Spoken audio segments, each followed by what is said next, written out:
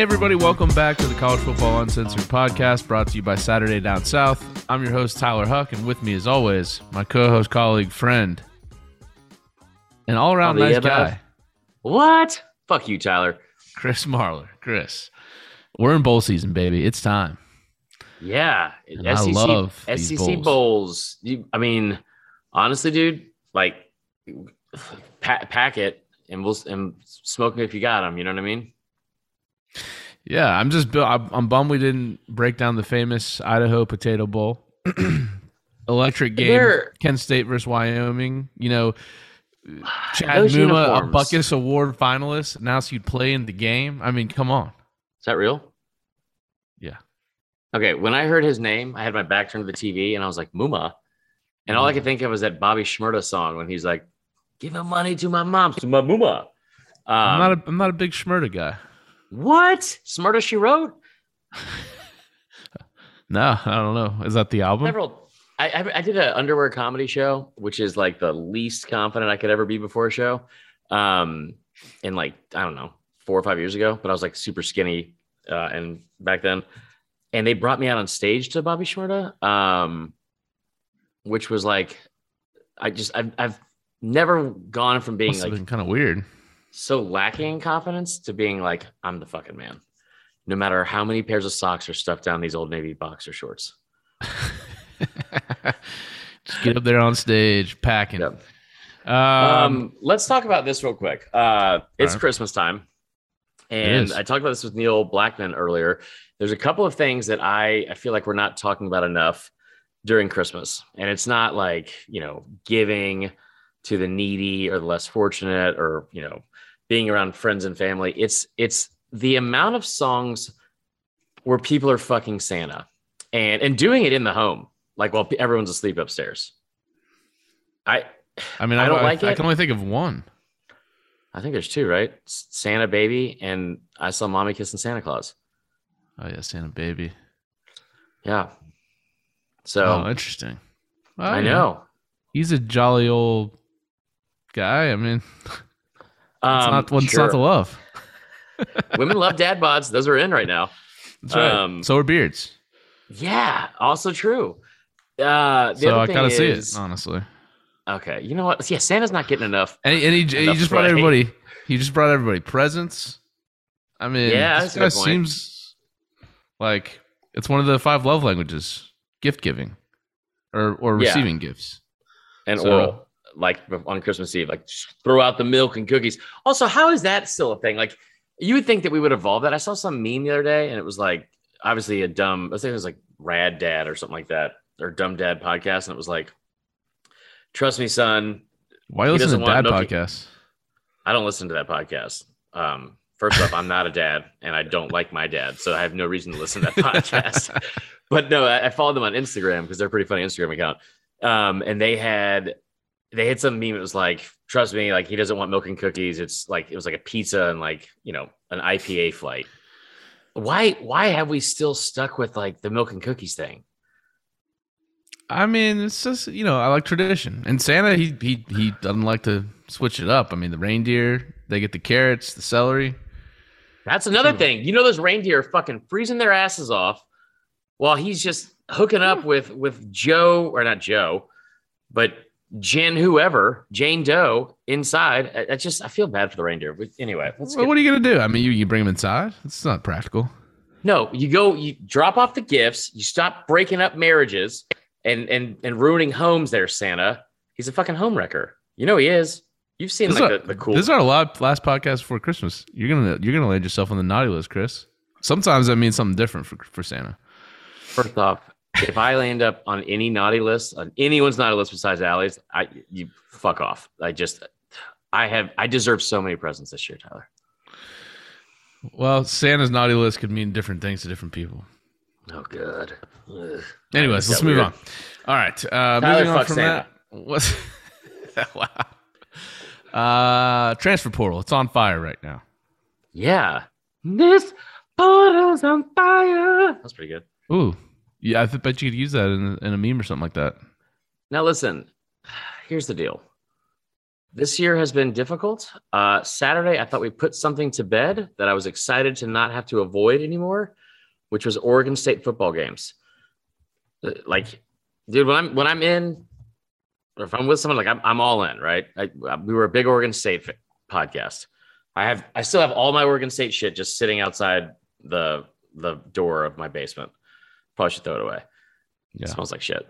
But their last game of the season was the Jimmy Kimmel LA Bowl, whatever that is. What a name. Yeah. And they lost, which was kind of a nice little cherry on top. And I was like, you know what? We're moving forward. We're like, this is the end of one chapter. It's been a long fucking chapter. But it's the end of one chapter. And then the next day, Bo Nix just puts me in a fucking mental meltdown of he goes to Oregon. So I don't know if I'm now an Oregon State fan again. I mean, do you really hate Bo, or is it just Auburn? Come on. You'd be willing to root for Oregon State over Bo Nix at this point. 1,000%. 1,000%. I don't really. I mean, honestly, if he hadn't beaten Bama or said any of that shit about like them getting all the calls after the year he had like prior, yeah, these colors don't run, man. They might as well be paralyzed. I've never known you to hold grudges like this. Ever? That's fair. Yeah. So that was a big transfer that happened this week. It kind of blew everybody's minds. I had actually been hearing about Bo Nix potentially coming to Florida State because Kenny Dillingham, who was his offensive coordinator his freshman year at Auburn, right, was our offensive coordinator, and there was some thought that maybe we would try to bring him in at least for a quality backup because, as I said on the podcast all throughout the year, Jordan Travis goes down, we have no shot to win a game because Milton's leg was basically amputated still, and so we need a backup, or at least someone to compete for the job. And then Dillingham left for Oregon, and not so long after that, Bo Nix goes to Oregon. Bo Nix was going to come to FSU to sit behind Jordan Travis? Well, I don't know if he would have or not. At least compete for the job. Yeah, that's fair. Because Oregon has a very talented kid out on their roster that didn't play much this year, but Ty Thompson, I think he was a high 4-star. So, I mean, it's not. I don't know that he's guaranteed to have the job. But no, not at all. But it's weird, too, just from a geographic standpoint of like, I mean, I'm not just saying this because of like pettiness. Like, I mean, Oregon's a different fucking place, man. It is a lot different than Auburn, Alabama. No doubt. And I think, maybe it's, go ahead. I don't know. I think we talked about this maybe when he went down with injury or something. We were talking about him, and I just wonder if the whole Auburn, your dad was like a semi-legend there. I mean, his dad walked into the fucking coach's office and they made a bunch of demands. His dad pulled on my dad, like on like the all-star team, so I was like 11. Right. So I just wonder if like a new change of scenery plus a scenery where you're not facing the defenses of the SEC, it could end up being a really good pickup. This is what I'm glad you brought that up, Tyler, because your boy did a deep dive. All right. You tell you that notebook. Turning. Yep. Yeah, still got it. So here's the deal. I looked at two things here, and it was mainly the defensive numbers from the Pac-12 versus the SEC. And honestly, there's some categories where it wasn't that bad. It wasn't that drastic. I will say that when you look at like I just realized I ripped the page out. It's not even in the fucking notebook that I'm holding. Wow. But I have a whole other thing here about Kenny Dillingham too. So the reasons why, like, I think honestly, and I'm just assuming here, I'm purely speculating. So when I told you when I quit baseball in college, something happened like some weekend where I didn't play in a game and I was upset, and I think everyone else got to play and I didn't, which was not the most fun. Yeah. And I like took it personally, and then we went to some party like that weekend, and somebody said something to me, and I was like, you know what, fuck it, I'm gonna quit. So I quit. And this is gonna shock you because I'm never dramatic or overly emotional in the moment about stuff. And you don't take things personally a lot either. No, and I always think things through. That's the thing about me. It's like I'm always a big picture guy. Right. So I quit, and that was it, right? My coach calls me in, and we start talking. He's like, dude, what the fuck, man? And I thought he hated me at this point. Like we had gotten like a couple of like yelling matches, I guess is mainly him yelling at me. He called me a jit bag, which I'm not going to tell you what that means. Anyway, where I'm in this meeting and I realized I was like, oh, he doesn't hate me. He's just trying to push me. He likes me. And as I was walking out of the office, he called me back in. He was like, by the way, we got to talk about your dad. And my idiot dad had called him and the athletic director trying to get him fired over some shit that I told him that he yelled at me about. And I was like, I was so embarrassed from that part. I was like, I can't come back. This is so awkward. And he gave me every opportunity to do that. Similarly, Bo and Patrick Nix, the reports that I have heard, just walked into Brian Harson's office, like a little end of the year meeting, and decided it'd be a good idea to tell him what they wanted to see out of the offense and what they should be doing. And I didn't think Bo Nix played that poorly this year. No, I thought he was much better than he was in prior years, for sure. Yeah. But Harson put his foot down, which makes me like Harson even more, and kind of forced his hand and put him in this situation where he has to, now he's leaving and going to Oregon. Familiar face with Dillingham. I think people are overblowing this a little bit because Dillingham was his OC when he was a freshman. His freshman year wasn't that great.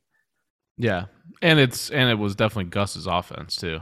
Yeah, that was why I think Dillingham's this is just a side note. I think he's a pretty good recruiter, but he's never run an offense by himself, so it should be interesting to see what he does up there. Is he a good offensive coordinator in your opinion? Because he's like a guy that has been he's gotten a lot of good jobs. It's almost like who's the guy?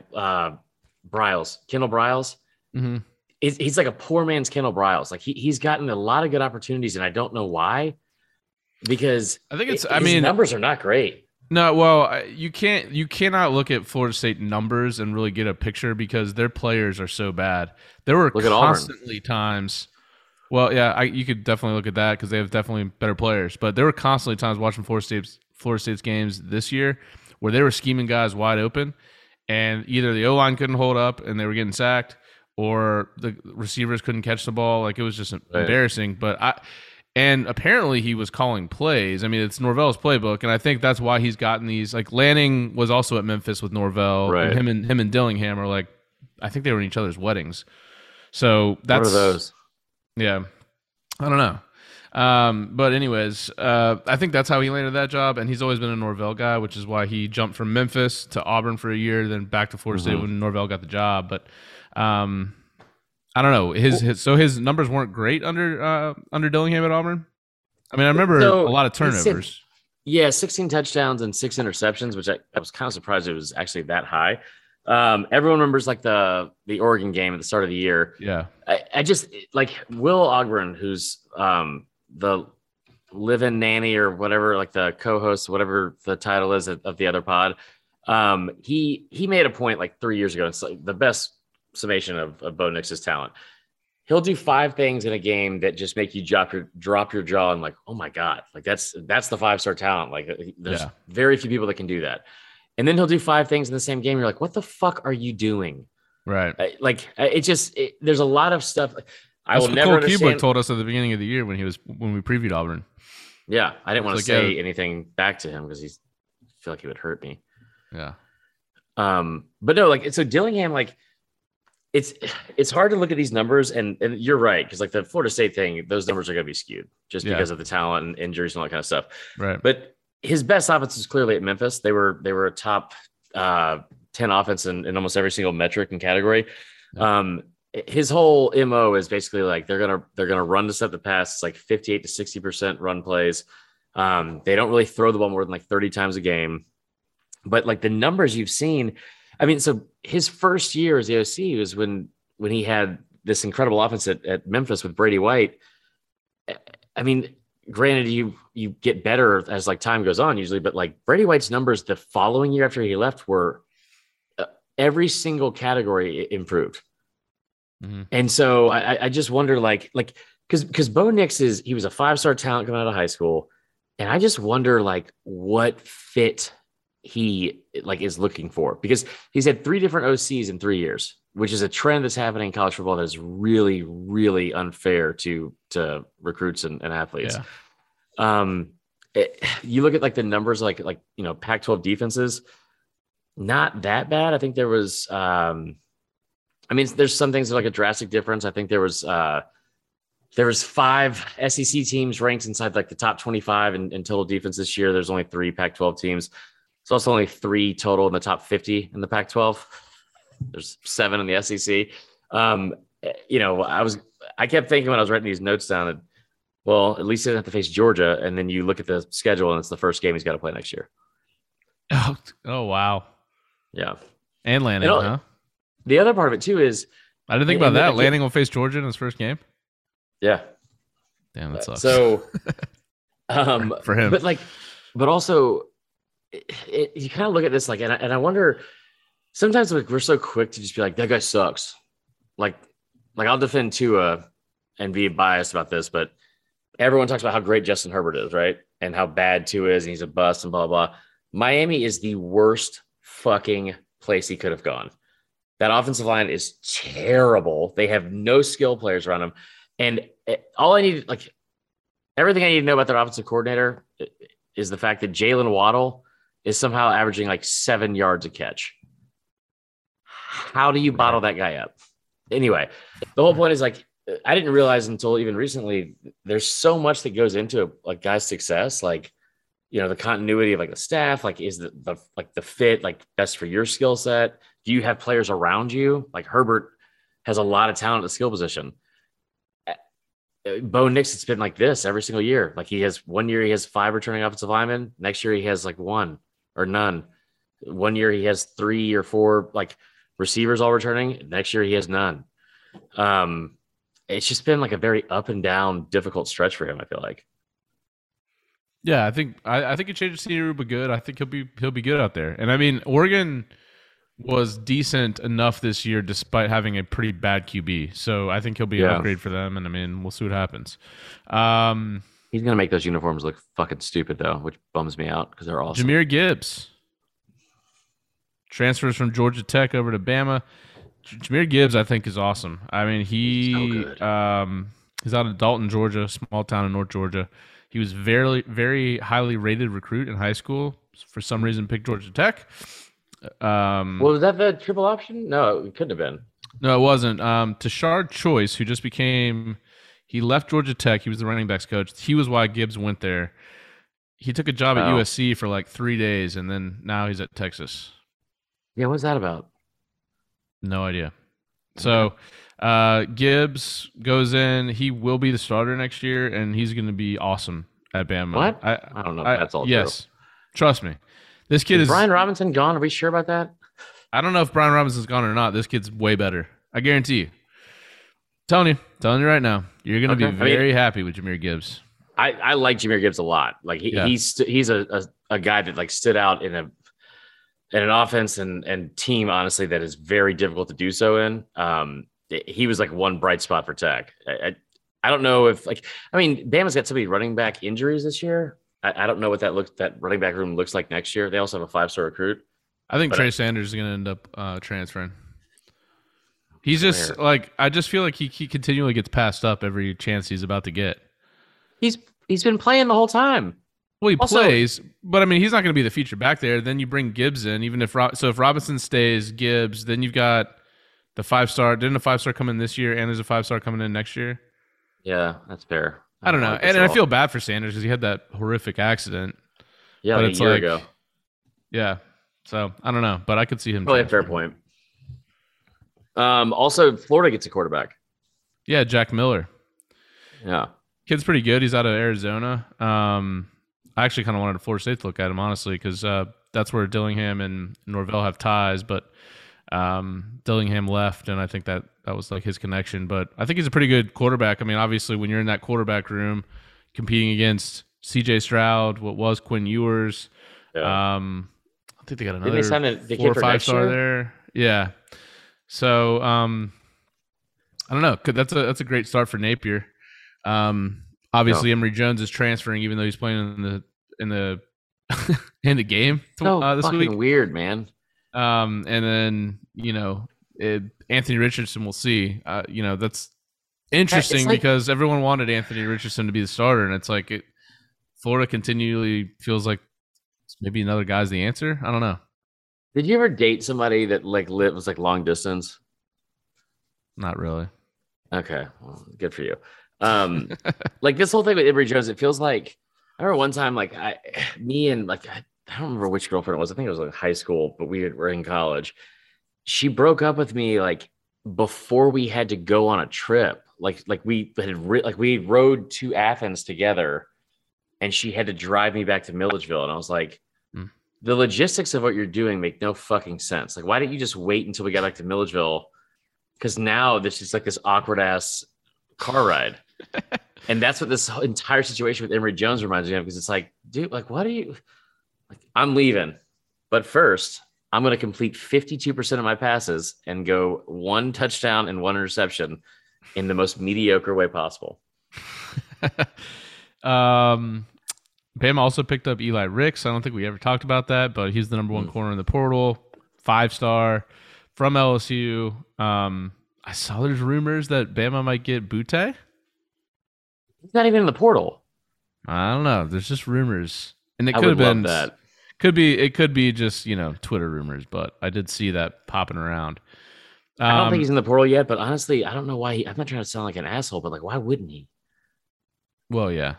If you want your last year to be like a kind of like a changeover year, or do you want to have a stacked team with the best QB in the country? Yeah, I mean, the portal is just out. It's just out of control. 400 players that entered it since December 1st. 400. And there's going to be more after the bowl season, and there's going to be more after spring practice. I tell you what, man. Like I brought it up at the start of the pod. Like quitting baseball was like one of the most short-sighted and dumb fucking like decisions I ever made, and I regret it. Like to this day.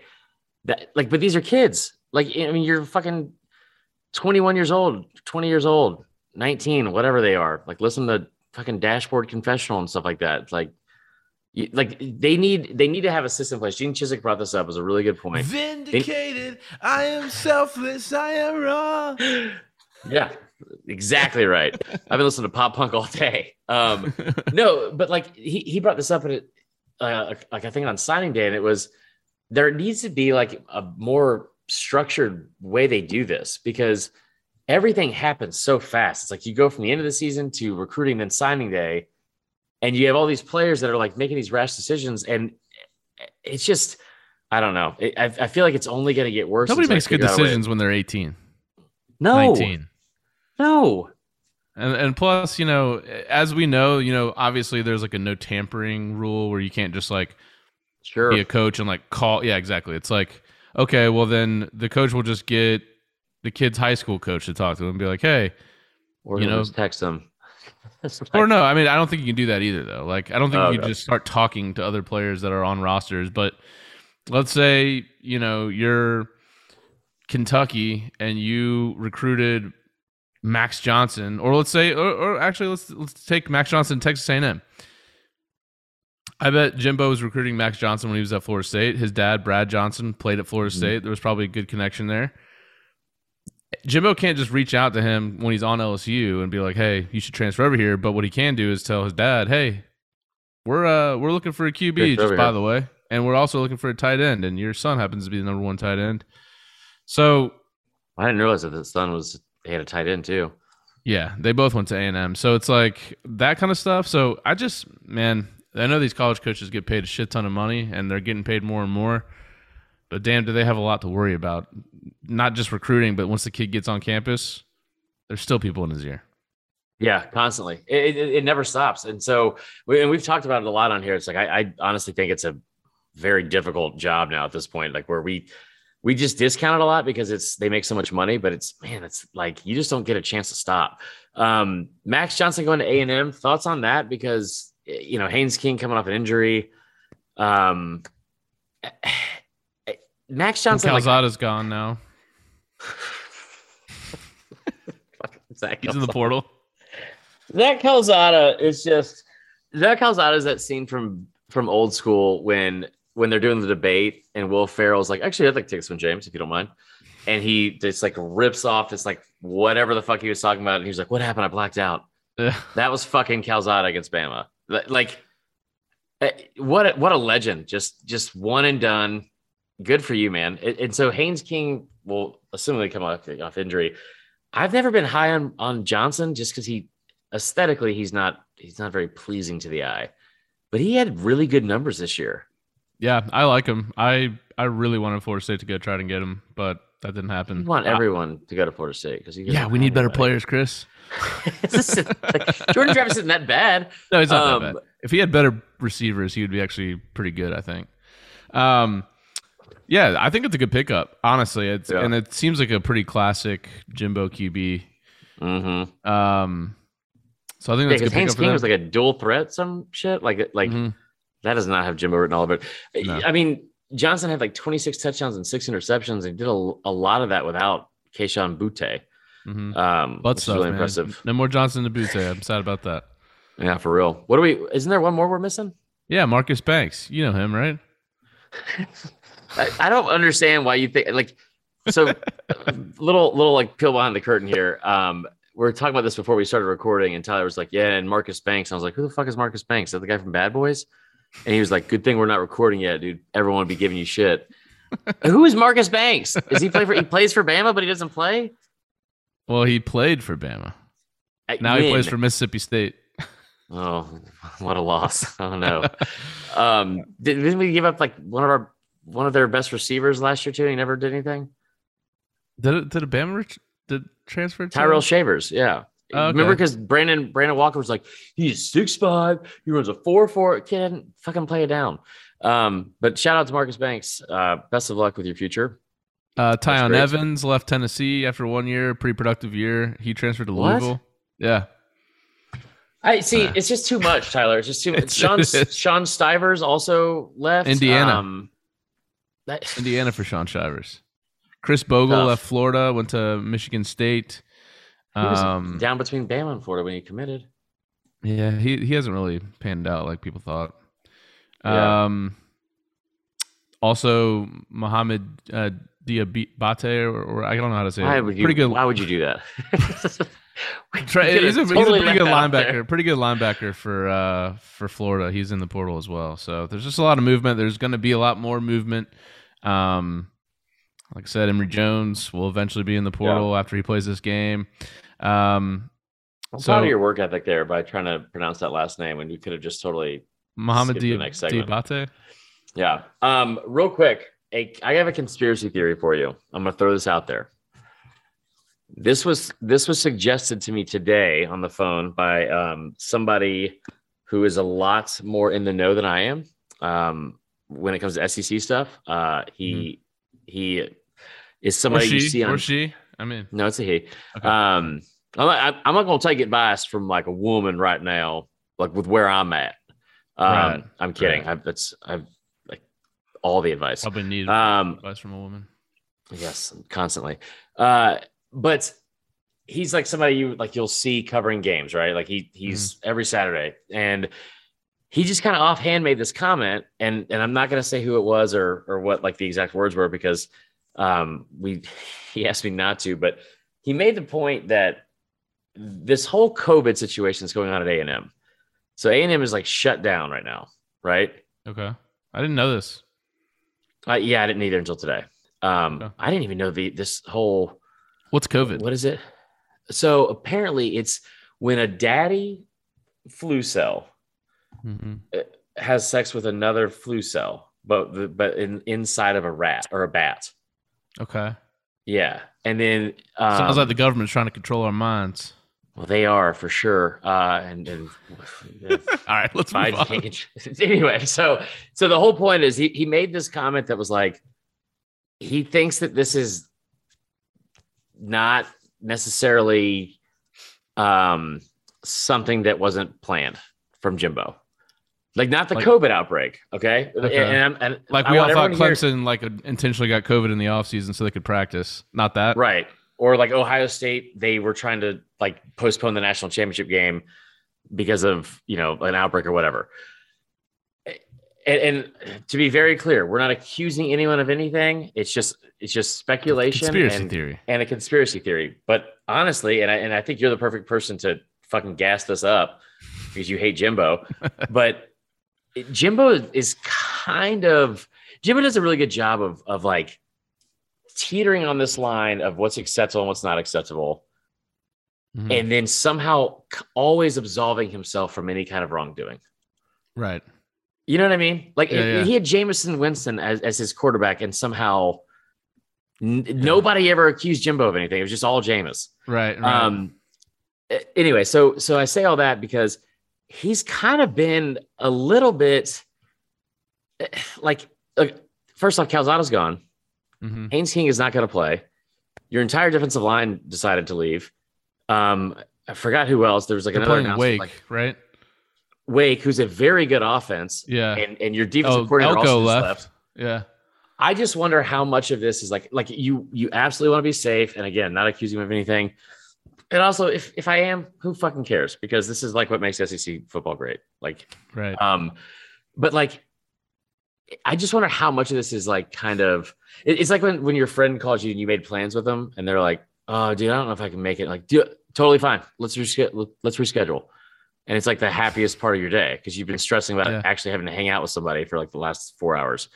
That's kind of what I think this decision is, because it's like, I mean, if you're Jimbo, you're riding this wave of momentum, like where sure you went 8-4, but you still beat Bama, and then you close out like the year losing to LSU. But nobody's talking about that because of what he did in the recruiting trail, right? Right. And now everything is like you just skip over the fucking middle part of that season. It's just they beat Bama, and they also have a great recruiting class. So I don't think I don't know a lot about Jimbo Fisher. What I do know from him and his behavior, he does not seem like the kind of guy that is going to willingly put himself in a bad light to take criticism. Undoubtedly. Yeah. So is that game on the verge of being canceled? I have no idea about that. But I think it's Jimbo Fisher had his way, allegedly. Yes. Well, but I think that we're going to see maybe A&M, maybe like more than one team opt out, because apparently this Omarion variant is really bad. The ice. I got my ice. What was that Omarion song? I got an ice box where my heart used to be. So I don't know. I mean, like it worries me because I don't want to see bowl season go to shit. Yeah, I saw Miami's like their whole team is in COVID protocol right now, so it sucked for us to have to miss the Sun Bowl. Yeah, I mean, but seriously though, like it's I know it does. Yeah, you want games to happen, right? Yeah. Speaking of games, I like that conspiracy theory. By the way, wouldn't put it past Jimbo at all. I'll tell you what he really said off air, and you're gonna love it. All right, I can't believe that you're just sitting here in talks with Kirk Herbstreit, and he tells you this stuff. It is not Kirk Herbstreit. Who could we get in trouble? I don't want to say Dan Wilkins. I don't want to have my name attached to him. It was Bo Nix. Bo Nix told me. All right. Speaking of bowls, we got 2 to preview tonight. I wasn't able to join for the interviews, but how in depth did you get in the games with those 2 guys? We forgot to talk about football for basically 30 minutes with the Mizzodcast guys. Okay. So that was fun. But Florida, we was a real quick interview we had with Neil Blackmon. And he brought up some interesting points because he's a Florida guy. I didn't realize that this game is sold out. Why? Exactly. Like, man, it's two teams from Florida playing in Florida, but that's just. So you would assume that, but also like you think about like Florida fans and the way they have dealt with this season and what they've had to go through emotionally with so much change. They're basically living in someone's basement right now, just waiting for like a new beginning.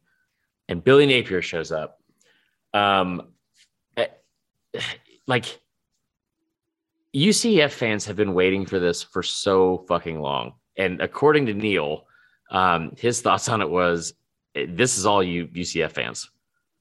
Because and what this is going to set up to be also is, I mean, UCF, he brought up a stat that was, he'll say it again in the interview, but UCF has, in the last 5 years, they've won 10 more games than Florida, 24 more games than Florida State. And what was it? And I think 19 more than Miami. I mean, they have been the best program in the state of Florida, like hands down. And this has like recently, one of these things written. Yes. Yes. No, like historically, dating back to the 90s. They beat Bama in 2001, or 2000. Anyway, this is like a massive game for UCF and UCF fans. Florida fans are already starting to be like, it doesn't matter. We don't care. I said this when we played USF in the regular season back in like 2010 when we weren't any good yet. It's a lose-lose. It's like fighting with your sister, like fist fighting your sister. It's like, what? Well, it's just because, like, what is the win here for Florida? Like, if you beat UCF, it's like, of course you should beat UCF. But if you lose to UCF, you're like, they get to talk shit about you in state for the rest of the years. I don't care if it's a bowl game or not. They're going to talk shit. So what is the win? As to why you're fighting your sister? Well, I was going to say girl, but you can't say that now. I was going to say girl, but I was like, girls are good at fighting too. You know girl. I mean? Yeah, that's fair. But honestly, I get what you're saying. It's like the peaceful thing. Exactly. So to me, this game is on. It's on Thursday, right? So we're skipping ahead, but 7 p.m. on ESPN. Florida's a 7-point favorite. So my thing on Florida is if they've cared about a game, they've actually performed decently well. In all other games, they have been awful. And to me, I know it's Emory Jones. You want to take a legend out, right? But I don't see where Florida is going to be motivated to show up for this game at all. And Gus will be.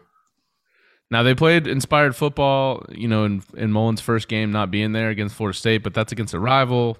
Right. It's at home. It's a bit different. These guys know they're not going to be playing for this staff ever again. I mean, they're moving on to a new era. They were 3-9 against the spread this year. They haven't covered a game since October 9th. UCF, on the other hand, they actually started, they had Dylan Gabriel, who's a big time name. They were actually pretty bad to start the season, and then I told you they won 5 of their last 6, including games that Gabriel was out for, to finish 8-4. They were also bad against the spread, by the way, 3-8 against the spread, which is kind of weird considering they had 8 wins. But is any part of you shocked that Gus Malzahn walked into a situation where he had, out of all the things he had at his disposal, he had one of the top 10 quarterbacks in the country. He had an elite quarterback, just given to him. And by the end of the year, he's in the transfer portal, and they started out like shitty because he doesn't know how to adjust and any of that kind of stuff. Like that was like the one thing I got right this year. Well, yeah. I don't. Gus seems to be losing it there already in year 1, but we'll see. So to me, this one kind of terrifies me because Florida's a lot more talented, and if they do somehow play, like, I wouldn't bet this if I was actually betting the games. I would say UCF +7 would be the pick because I do think there's going to be a lot more UCF fans there. But if Florida cares to win this game, and maybe they do because it's an in-state school and you're playing against guys you played against in high school, but if they do play inspired, then I think they definitely cover the number. I think they're much more talented than UCF. It's just tough for me to bet on them having any motivation in this game. So, my official pick for the pod is UCF +7. Okay, real quick, a better pick. I want to ask you over under on this. How many fights do we see in this game? Oh, I'd say like where flags are thrown. Mm-hmm. Over unders 2.5. Okay, I like that. That's fair. A lot of scrums, but actual like fights were fisticuffs. Yeah, I'd say. I'm talking about full on. You're 3. punching your sister right in her fucking face, and just there you go. Whatever it is you do. Okay. Also, we don't have to get super in depth with the bowl games, if you don't want. Because we have Christmas stuff to talk about. The other thing is opt-outs too, and transfer portal guys. Yeah. So like, I know Zachary Carter opted out for Florida, and Jacob Copeland hit the portal. Like I said, Diabate hit the portal as well. Anthony Richardson is not playing in this game. He had a knee surgery, so portal bound Emory Jones will. What's up? He's in the portal too, though. Anthony Richardson. I don't think he is. I think he decided to come back. Okay. Until Jack Miller maybe he'll go back in the portal. Maybe who is the third string quarterback at Florida, and why is he the saddest person? He's sadder than Marler this week because you had a guy who had knee surgery, and then Emory Jones was like, "Fuck it, I'm leaving." And then they were like, "Just come this back. Is my time to shine. I'm gonna get to play in a bowl game. I'm gonna get a free backpack and a free TV and a Best Buy gift card, and I get to go play in a bowl game." And they're like, like we're like on a break right now. And then you just got replaced by Jack Miller from Ohio State. Tough day for you. So I'm not sure if Kaiir Elam has opted out or not, but some of the top end talent for Florida will be out for this game. So yeah, pick is UCF +7. I'd love to get 7.5 if it's possible. Mizzou and an Army. I don't really want to break it down. I want to talk to you about something far more important. Okay, I'm gonna take Army straight up. By the way, are you really? I feel like they're favored, right? I feel like Missouri. Are they favored? Let me see. Yeah, they're favored by 6.5. They're a 7-point favorite. Yeah. I just think that without Tyler Beatty and Connor Bazelak's not playing, two of their better run defenders, which that's all Army does. They run the triple option. They're out for this game. You had some. So I just think they were already bad on defense too, and they already can't stop the run. And I just think that an Army actually can stop the run pretty well, and you're playing against a backup quarterback. So I'll take. You know why, Tyler? Because these colors don't run. Right, it's true. All right, so we won't break it down, but the official pick is Army. No, I'm proud of you for doing that. I feel bad that you made all this effort in doing it because I want to talk to you about what I'm most excited about this bowl season, and that is the bowl matchup graphics that we're going to do. I don't know if we're going to get through all 13 because it's a big undertaking, but it's one of my favorite things to do. And basically, if you follow us on social media, we do this like mock breakdown of each non-conference game and bowl game for the SEC and whoever their opponent is. And basically, we just like find interesting facts and make jokes about, their alumni and their fan base and all that kind of stuff. So Mizzou playing Army, some interesting stuff that I learned about Mizzou and Army's alumni. First off, Army just basically taught everyone in the Civil War. Like they were in class and they're like, all right, you guys go play now. Very weird. Their stats were incredible. Also, fun fact about Army, you know that they require every student to participate in one sport while you're on campus, whether it's like collegiately, intramural, or club. Interesting. I did not know that. Also, where the class ring was invented and the first civil engineering courses that were offered in America. Huh. Yeah. Okay. Now let's get to Mizzou. Multiple alumni with ties to Saddam Hussein. What? Yeah. Also, a porn star, which I thought was kind of funny, so I just threw it in there. I'm glad you asked, Tyler.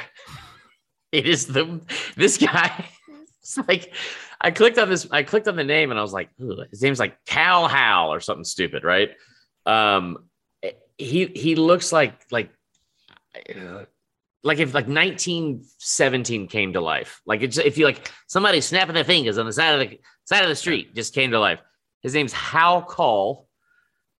And this trailblazer was into porn in like the 1920s and 30s, which could not have been very ahead of his time. I can't imagine how bad the porn would have been, but probably a lot less sister stuff. It's just like everyone's like speeding up. It's just, oh no! What do we do now? That's fantastic. How did they distribute it? I don't know. I mean, probably word of mouth, like literally, I guess. Anyway, he did get a Purple Heart, which I overlooked apparently. Anyway, in the Army? No. In I think like blowjob school. Anyway, Mizzou, on the other hand, we're going to do this throughout bowl season because I just think it's so interesting looking at some of these alumni. Multiple Academy Award winners. John Hamm, the Hamaconda. Has Claire ever told you about that? It's handsome. Do you know what the Hamaconda is? There's been way too much sex stuff on this episode. I mean, I can only guess. Yeah. So John Hamm, apparently, I didn't realize this, but he's like a gray sweatpants legend. in the eyes of women. Brad Pitt also, he was there. Sigma Chi. Oh yeah, he's a Sigma Chi. Is that here the creator of course, there's a fraternity brother in the SEC named Brad. Yeah, that makes sense for sure. Tennessee Williams, his whole life is like basically Tucson, Arizona. It's like his name, but you don't know why. And he's responsible for making The Glass Menagerie. One of my favorite albums. Yeah, fantastic. Anyway, so these are all the alumni. But I kept looking, and there's like I said, multiple people that were related or associated with Saddam Hussein. You also have Max Scherzer, who has the eyes of a husky. He went to Missouri. Yeah, I didn't know that. They're also his eyes are insane. Yeah, he looks like a husky. Yeah, they're different colors.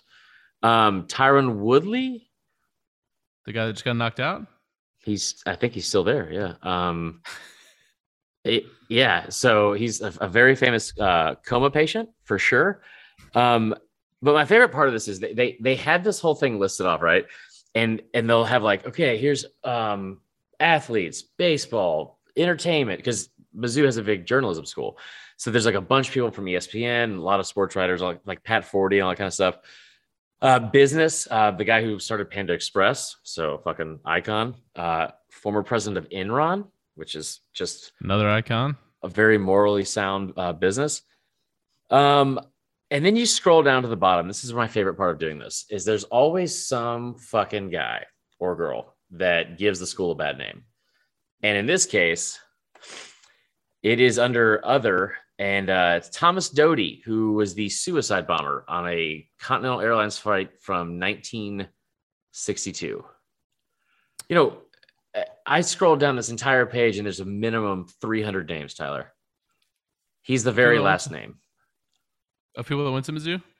Maybe like 150, I don't know. Big journalism school. He's the last name. Just leave him off the fucking list. Yeah, I don't know why you would announce that. Tom Hart didn't make the list. Also, my favorite thing about armies was they had like just a shit ton of generals and military guys and all that kind of stuff. But they had this like list of like generals from like the 1800s, and if you finished last in your class, they made sure to put that on there.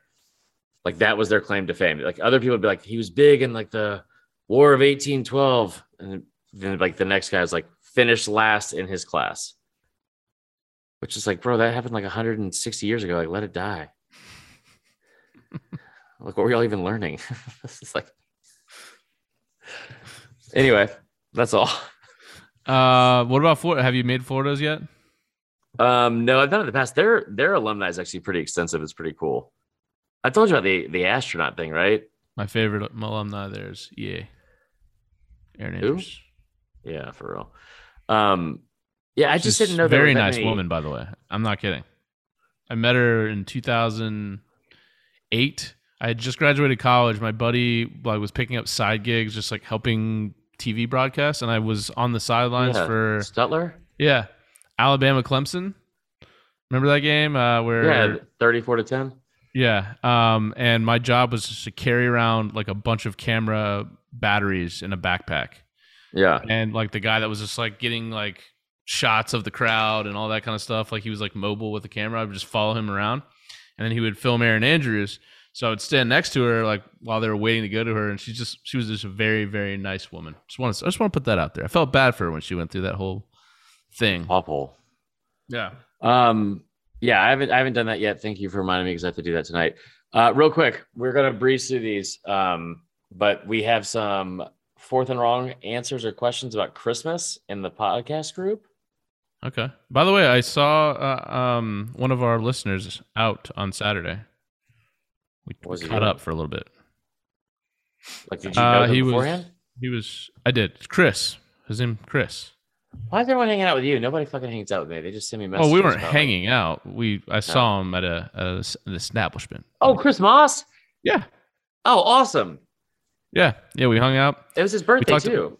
We talked about how he was supposed to come on the podcast and he never did. It's fun. He's got to come on the podcast still. That's still going to happen. Also, we should bring on everyone else that we talked about too after the Georgia game. We'll have to get a plan in place for what we're going to do for. Some of them were on the spaces that we did. Really? Some of the voicemail levers were on that spaces. Anyways. Voicemail levers. Okay. All right. Go ahead. All right. Fourth and wrong. Here we go. Do you have this in front of you so you can? I do. Okay. You want to start? Let's do it. Besides Die Hard, this is from Ross. What other holiday movie? Die Hard's not a holiday movie, so I don't particularly like this. But what other holiday movie that's non-traditional is on your must-watch list? Mine is Goodfellas and Godfather. Neither is about Christmas, but I always seem to watch them around the holidays. Cool. Think about that. Yeah, that's tough. I don't really know. I mean, I like to watch Christmas movies. I don't really have an answer for that. I can tell you what movies I hate to watch during December. What is it? Four Christmases. Does Richie Rich have a Christmas scene? Absolutely Love not. Richie Rich. It's literally in the middle of the summer. That is an underrated movie. Just no Christmas in it at all. That his whole fucking life was just he had McDonald's in his room. Yeah, God, that was a great movie. That and Blank Check. Blank Check is so good. Let's just talk about Blank Check for a minute. Yeah, listen, should we just finish the pod talking about Blank Check? Let's absolutely do it. Henry, the limo driver, had the best advice I've ever heard in my life, and he said, "Listen, you can get yourself some nice clothes, get yourself a nice car, learn to say words like non-committal. You're a date and a half. Listen, take her out to an all-you-can-eat place. Women love that. Women love that. You show up and you got a little God dang it, I'm missing the line. He goes, when you get there, line your pockets with little Ziploc baggies, because it doesn't say all you can eat here on the sign, does it? No.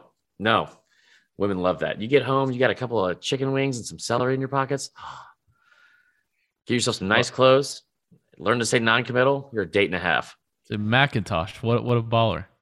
So, 8-year-old kid taking out a 40-year-old woman.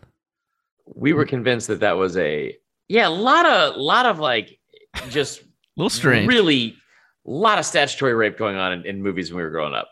Yeah, nobody cared about it. Now, but we also were taught that $1 million was a lot at that point. That's true. He got $1 million check and he just bought the entire world. Yeah, and he lived in a castle. That's where I couldn't get past. I was like, hold on, this house has got to be pretty expensive, right?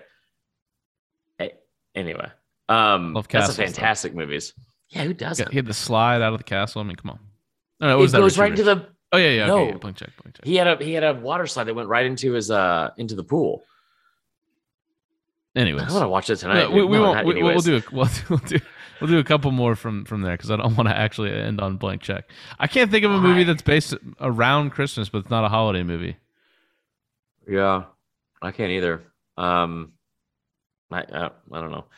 How many different people's homes should someone realistically be expected to go to on Christmas Day? This is a very good question from James Spivey, who has a cross tattoo on his arm. Two max. And if you have divorced parents, one of the few things my dad ever did right, I don't think it was his decision, but that his family celebrated Christmas on Christmas Eve. My mom's family celebrated on Christmas Day. There is nothing worse. I've dated people before that they also had divorced parents, and it's fuck, man. That's like that Four Christmases movie. You're going everywhere. It's awful. So 2 max. Yeah, I'm the same way. Now that I'm married with kids, even 2 is a lot. I would much rather do the Christmas Eve and then Christmas, and that way it's at least separated by a day. But trying to do both on the same day, it's terrible. Oh my God! And also, there's a point during Christmas Day that kind of everything just kind of, it's like you're coming out of a drunk. It's oh, now it's just 2:00. Now it's just here. Right.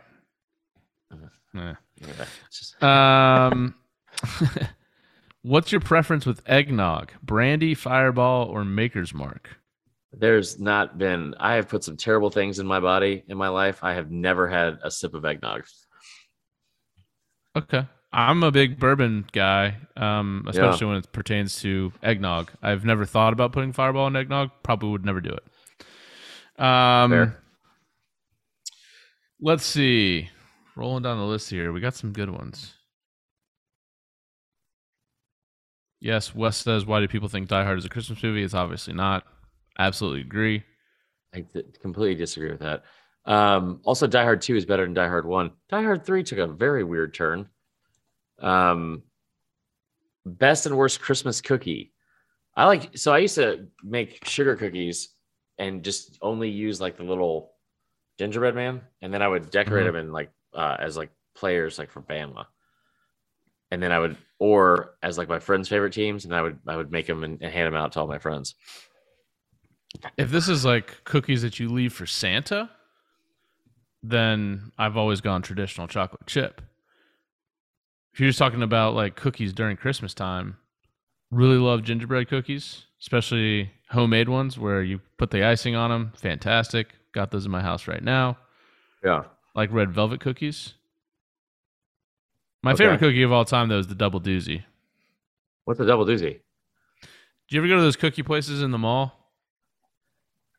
And they had the Great American Cookie? Yeah, they had the sugar cookie that was covered in sprinkles. Then there was a cream in the middle, and there was another cookie on the other side of it. Oh yeah, Double Doozy. It's like a dry ice cream sandwich. I miss the days when I would go to the mall and hang out for like 5 hours. Dude, that was like the one thing about working at Houston's. Like when I had like a 2 or 3 hour break, I'd be like, oh, I'm gonna go to the gym. I'm like, no, I'm gonna go to fucking Belk and look at all the Tommy Bahama shirts and laugh at the puns. Go to Spencer's Gifts, get a poster. No, I didn't do that. All right, Reed Cousins says, hold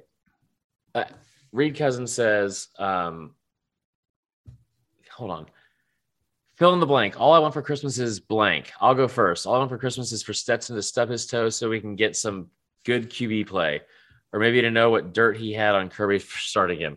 I will say this. If you think Stetson, a stubbed toe, is going to keep him from starting, you are definitely wrong. It's going to be COVID. Yeah. Did you see this? JT Daniels has COVID. I didn't know if that was accurate or not. I've heard like the rumors. Also, all I want for Christmas is my fucking dogs. I just want to see my dogs. That's all. Oh. Everyone knows that. All I want for Christmas is some free time. You want to just like come hide out of the basement? Turn your phone off and you just like, dude, it's like the best nap place ever. Rich does not like it when you take naps, but I don't care. Well, maybe me and Rich can hang together and watch the Florida State Bowl game. They on a bowl? No. Okay. Next one. Weirdest present or moment from a past Christmas. I got a crossbow one Christmas and proceeds to shoot it into a light pole. That's from Zach Woodhurst. That sounds like a lit fucking Christmas. Who got you a crossbow? There's a kid in my middle school that him and his stepdad shot his dad with a crossbow, and then he was on the run. Hold on. You don't just like offhand give somebody a fucking crossbow without them being into crossbows. That's true. Yeah, that's a little aggressive gift. If someone was like, hey, I was like hoping for a Best Buy gift card and you get a crossbow. Yeah. Hey, I got you a Game Boy game. Do you have a Game Boy? That Paper makes Boy, more you kidding sense. Yeah. Here's a fucking here's like a medieval times weapon. Let's just like, have at it, Hoss. Yeah, that's definitely a weird present. Mine is my girlfriend, if you want to call it that, in 6th grade gave me boxers in front of my parents, which is strange. Ooh. They didn't like that. I told my mom that I thought Mariah Carey was hot one year, and she proceeded to get me 3 Mariah Carey CDs, a VHS of her live at Madison Square Garden, and a poster. And the poster was taken away within a week. Speaking of awkward posters and moms involving the posters, I have a story. When I moved into the dorms my freshman year, I had a poster. You may remember it because it was on sale at Spencer's Gifts, of Jenna Jameson and Brianna banks cuddling each other. How do you think I was hanging out with fucking Spencer's? Who's Brianna Banks? Okay. Is this like one of those things where you guys try to act like you don't know who she is? No, I really don't know who that is. She was I'm Googling big it. in the time of Jenna Jameson. Okay. And I had the poster on my wall, And as I was like out, one of my other random roommates moved in, and his parents or like his mom saw that, and she like taped over the poster, like she taped a shirt over the poster. That made me angry. Yeah, it should. First off, like peeling the tape off the poster is gonna fuck it up. I never even met her.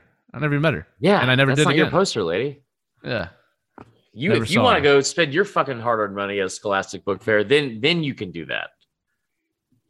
Brianna Banks, the goat. Throat goat. Okay, let's do 2 more. That's Nancy Reagan. I know. Stuff you hated as a kid. This is from Alex Chance. Stuff you hated getting as a kid, but actually enjoy as an adult. I actually don't mind getting socks, underwear, etc. I'll say that my mom does this tremendous job of. She will get she like her stocking stuffers. She gets like everything you could possibly need for like a full year, like mouthwash, toothpaste, floss, deodorant, like all that kind of stuff. And it's actually, and then like she also has like candy and all that shit. So like that's like one of my favorite things because it's just, I mean, you're just stocked up for forever. And there's like something cool about like the presents are awesome, but it's something cool about seeing stuff coming out of the stocking, right? Like, cause you can already see the presents. She always does a really good job with that. Does Santa wrap your gifts or bring them unwrapped? Santa's not fucking real. Whoa. Just like love. I'm kidding. What do you mean? No, he wraps the gifts. What?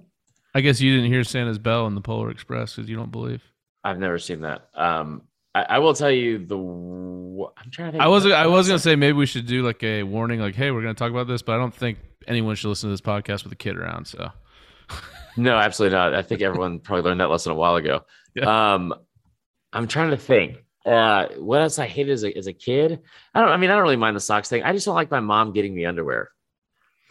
I just like getting clothes in general because I don't typically buy clothes for myself. So like it's right. The only time that I get new clothes is at Christmas. So I have a hell of a lot of shit for winter, not very much stuff for summer. Yeah, that's fair. How many pairs of slippers do you get? I get how many pairs of slippers? Yeah. I don't get slippers that much.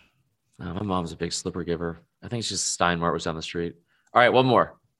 If you were to send a Christmas or holiday cameo featuring literally anyone, living or not, real or fictional, to someone you know as a gift, who would you send it to? Who would it feature?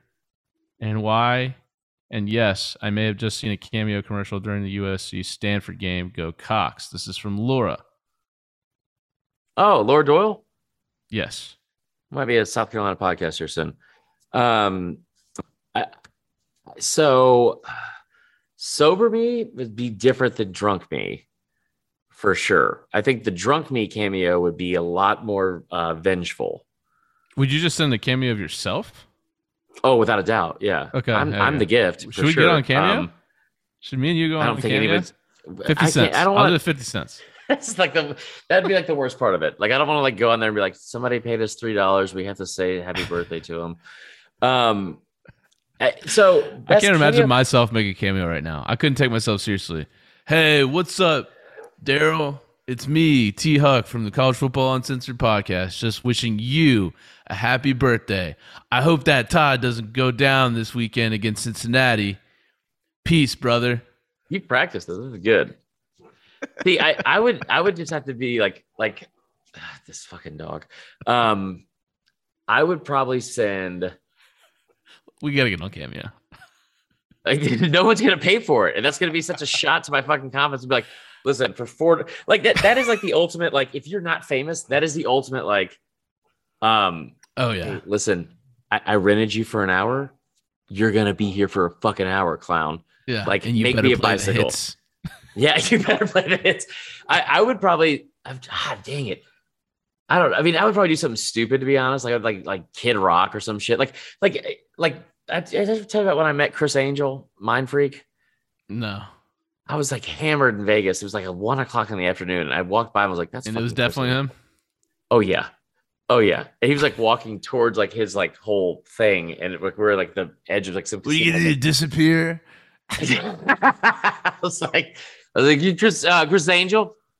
because he spells his name like a slur anyway. And he was like, yeah, man, I am. And I was like, dude, I'm a big fan. And I'm like, there's no reason for me to do this. And he was like, oh, really? Thanks, man. I was like, no, not even fucking close, dude. And then just like walked off. Just like, fuck you guys. Like, that reminds me of a TikTok I saw this week. This guy was like, I don't know where he was, but there was like a lot of people around, and he's like filming himself. And he's like, he like leans over as he's doing the selfie, and it's Joel Osteen. And Joel Osteen's just doing the smile. And he goes, hey, you're a real piece of shit. Joel Osteen's like, shit, right? Okay. And then the guy's like, he just goes to the crowd. He's like, am I right? Am I right? It was just hilarious. If you can find it, go find it on TikTok.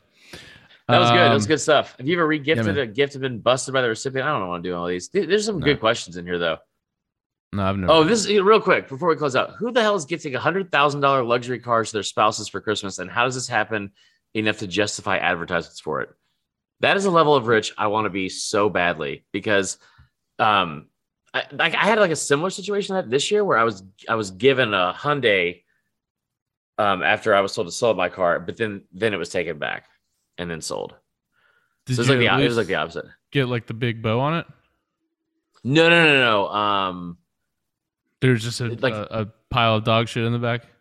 See? Yeah, but that wasn't even from our dogs. I just threw that in there when I gave it back. So there's some tools in the trunk, which was cool. But I mean, yeah, that was about it. I don't understand this, man. And also, like, how is that a fucking surprise? Like, there's just logistically, it makes no sense to me. And I hate.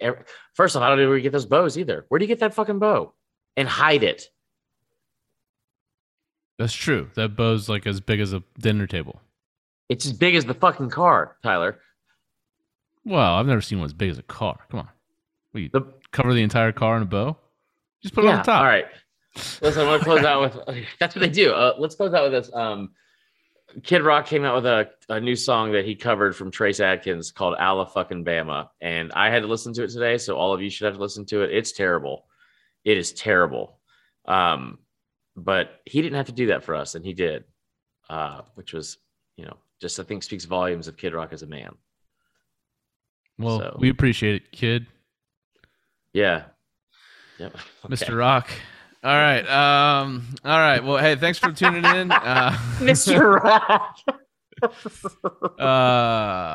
Hey, the next time we record will be after Christmas. So everybody, if you celebrate it, have a great and Merry Christmas. We appreciate you listening to the podcast all year long.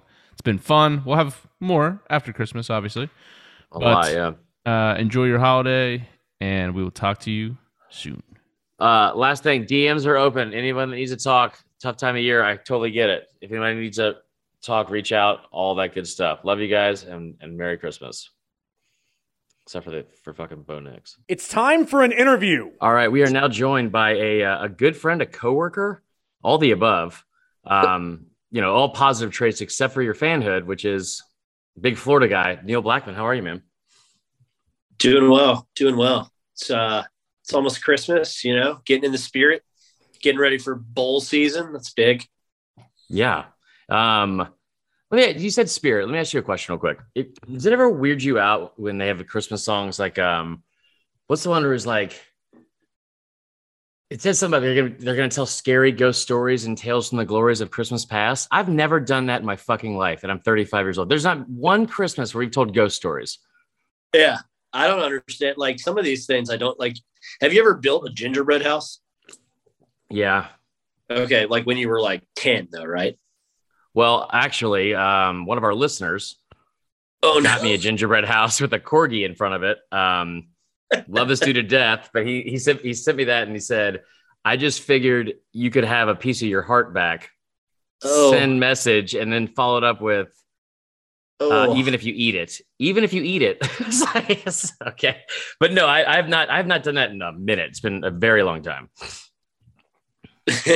Yeah, I mean, some of these things that are like in the the Lifetime or Hallmark, whatever the movies are. I mean, some of that's like, who does any of that? Who has time? First of all, who has time for that? Half these movies, they like go home for Christmas like 4 weeks before. Yeah. It's like, Like I'm back for like 7 hours. I'm like, I can't fucking stand being around my family. I got to go. If I have to hear Tucker Carlson say one more thing, I'm going to freak out. And also most of like the food traditions are like purely homeless people shit. It's like fruitcake, chestnuts roasting over open fires, eggnog, which is just milk bourbon. It's disgusting. Anyway. So we've done a really good job of already being on topic. Wanted to bring you on because the Gasparilla Bowl, one of the biggest bowl games every year like on December 23rd. That's what they say. Just history and tradition galore. You can throw out the record books. No one says that. Florida and UCF playing in the Gasparilla Bowl. It's sold out, by the way, I heard today. Yeah. Yep. That's incredible. UCF people have been, it's so weird because their administration has not been eager to play the game, but their fans have. Yeah, always. Yeah. So, if Gators fans think that it was their Tampa people, which is like obviously a huge Gator area, but if Tampa Gator people that bought those tickets, they're sorely mistaken. This will be a lot of UCF people Thursday night. Man, like honestly, they've grown on me, and like their fan base is pretty great because they honestly like they're like a dickhead version of Auburn fans. Like they are too stupid to insult, like because they love their school. No matter what you say, they're like, whatever, I don't care. Yeah, we had a fake national title. What of it? Like, I mean, and they're most of them are all in good shape, which is just like kind of pisses me off as an SEC fan. Just like if you're wearing tank tops constantly, like on a Tuesday, it just blows my mind. But anyway. That game, like very odd close to the year. I mean, just very odd year in general for Florida. Stuff that we, if we would have told ourselves in the beginning of the season, or even after the Bama game, what was going to end up happening towards the tail end. I don't know if any of us would have believed it, unless Mullen was literally in the Darth Vader costume, because then that would probably give us like a hint. Thoughts on Mullen leaving? Thoughts on the new hire, obviously, and thoughts on like this kind of breath of fresh air in Gainesville. Yeah, I mean, I think so. A lot there. Yeah, I asked you like 8 questions. That's my bad. No, cool. Because you're right. Because Florida, not only did Florida play Alabama in one of the better games of the season, really, and then went out and just beat the daylights out of Tennessee, who turned out to be all right. Mm-hmm. And then, the wheels came off more or less when they went up to Lexington and Josh Pascal blocked a field goal, and that was pretty much it. And, I think that the roots of all this, though, started, I mean, it's kind of cliche now, like the shoe throw, but so much of this goes back to the end of last season and the LSU game. Not just Marco Wilson throwing a shoe, but and then not being held accountable for it at all and starting the SEC championship game. But Kyle Pitts saying at the NFL Combine that he could have played against LSU and that Mullen held him. And, gave him like a mental health day. It's like, you held your first team All-American tight end out of the LSU game because you thought you were going to win no matter what. Like what? Right. There's not an elite, forget the Nick Saban stuff. There's just not an elite coach in America that would do that. Yeah. I mean, that's a good point. Cause like the resting on the laurels part is the kind of stuff that has come to light and you're like shocked, but also not shocked. We got a 1-point game over here. Go ahead. Yeah, no. So I think that it all starts there. And then treating the Cotton Bowl like, it was so funny because he said, well, that was the first game for the 2021 Gators at the press. It's like, well, indeed it was, because you just lost by 5 touchdowns to Oklahoma, who didn't even win the Big 12 in 20. You hear so many times too, like especially like some like a new hire, it's like you got to win the press conference. Dan Mullen never won a single fucking press conference in his life. Like besides maybe the cigar smoking thing with Nick Fitzgerald, that's about it. But yeah, I mean, it's interesting because like it's so easy to point out, like you said, it's a cliche about the shoe throw game, but there's so many factors that were involved in that we don't even discuss because of the shoe throw. Like you got a true freshman starting on the road. They had like 48 scholarship players or something stupid, right? 52, but still. Yeah. Ridiculous. I mean, still ridiculous. And then like you have the offense, like, I don't know. I don't want to like open up old wounds or anything like that, but it was just kind of odd to see how like I wouldn't say like the trajectory, because obviously it was just going downhill fast, but Napier comes in. A lot of Florida fans are obviously excited, like as you're always going to be. He had a quote that I love, scared money don't make money, which is like, I mean, fantastic. But also like makes a big splash on signing day, already gets a 5-star. Like the commitment he's forcing the university to make to the program, I feel like is bigger than anything involved. What are your thoughts on him in his like initial, first month? Yeah. I mean, so what Florida needed, and we can throw all the shade we want on Dan, and it's easy. I mean, the dude looks like Cousin Eddie and never wins press conference, right? So it's a bad combo on all those fronts. Like, he has cool shoes. I'll give him that. Like, it's awesome. Yeah, but those aren't even his, man. He's like, he can't be wearing Jordans with fucking khakis. He couldn't even wear his like Yeezys once he was at Florida because of the Jumpman stuff. So whatever. I mean, Dan could compete with people 12 to 13 times a year, right? And what Florida is somebody that can compete with Kirby Smart like the other 352. And that's what Billy Napier is I think going to do. And it's because you pointed out like some of it's the staff overhaul or the people he's bringing, just bringing in like going and poaching Georgia's like director of recruiting. Yeah. And then making kind of a big deal of it. Did Alabama win? No, they fucking lost. They missed an extra a free throw down by 1 with 4 seconds to go.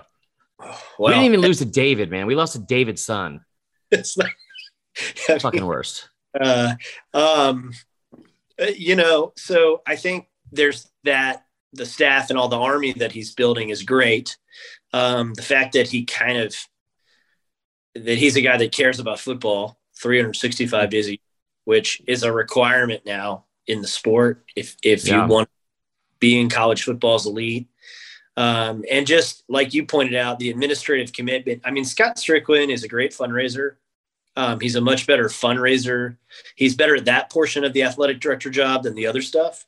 Right. And he was hired. A lot of people don't know this, but he was hired in part because Florida needed that. They needed to raise money to improve their facilities and to catch up with the rest of the conference. How is that possible? You'll have 60,000 students down there. Like, I don't understand. It makes no sense to me. But yeah, that is the state of where the program was, as you've said. Yep, 55,000 students and the biggest endowment other than A&M in the league, and just so far behind. So Strickland did that and was doing that already, but Napier, he had budgetary demands. We need a recruiting budget that is equal to Georgia's. We need a standalone recruiting office, which I don't think is a huge deal, really. Like, the money's way more important, but yeah, right. It's the money that you're allocating, not the building. Right. He hired 5 more analysts than Mullen ever had on staff already. Wow. And I like the coaching staff that they're putting together. I mean, I was talking to Connor about that a little bit. And like Kiri Colbert, who won a natty at Southern Cal. Yeah. And like, I mean, it's going to be new for him to come recruit the East Coast, but right. I mean, he was the big time guy that landed recruits out there. Yeah. Just bringing in people like that just shows that they mean business. And then obviously the thing about Kamari Wilson, who you mentioned, should be the last thing I would say here, is that it wasn't that they just landed a 5-star mid a splash. It's that they landed from the state of Florida. Right. Alabama and Georgia and Clemson, to be honest, have had their way in the state of Florida for 5 years. And so if Florida, and I'll include Miami because I like the Mario Cristobal hire, if Florida and Miami want to compete in the upper echelon of college football consistently again, not just when they have Kyle Trask and like Kyle Pitts, they have to stop the bleeding. Like Jerry Jeudy, who grew up with pictures of Tim Tebow on his wall. Like, My man. I mean, think about how many Heisman finalists from Bama alone. Henry, Amari Cooper. I mean, Mac. I mean, it's crazy. Mac grew up an hour away and went to camp where like Tebow spoke. I mean, this is the kind of stuff, like, this is all ridiculous. So that's the kind of stuff that Napier was like, look, we've got to stop this. We've never landed an IMG kid. Well, we're going to go get one. But more importantly than landing an IMG kid, because a lot of those kids are from everywhere. Right. Like Nolan Smith's from Savannah. Mm-hmm. You could go line, but this kid's from Fort Pierce, where years and years and years, you went to Florida if you were a star from that town. Right. Well, Barry Wilson does. And I think it's just the beginning. And what I'm enjoying about it, like the fan part of me is enjoying seeing some of the Georgia reactions to it, like calling it Butch Jones Light that is so fucking stupid. Yeah. I mean, they sound like Florida fans when Georgia hired Kirby. Like they're in total fucking denial, Chris. Right. It's like when Georgia hired Kirby, any Gator fan that was smart knew deep down in their stomach that shit was about to get real. Right. And Georgia fans are going to figure that out awful quick.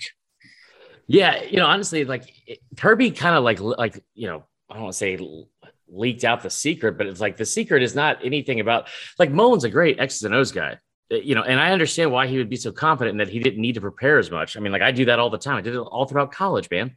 But like at some point you kind of like, when everyone else around you is like, head down, focused. Like, I mean, and honestly, I would not be cut out for that job.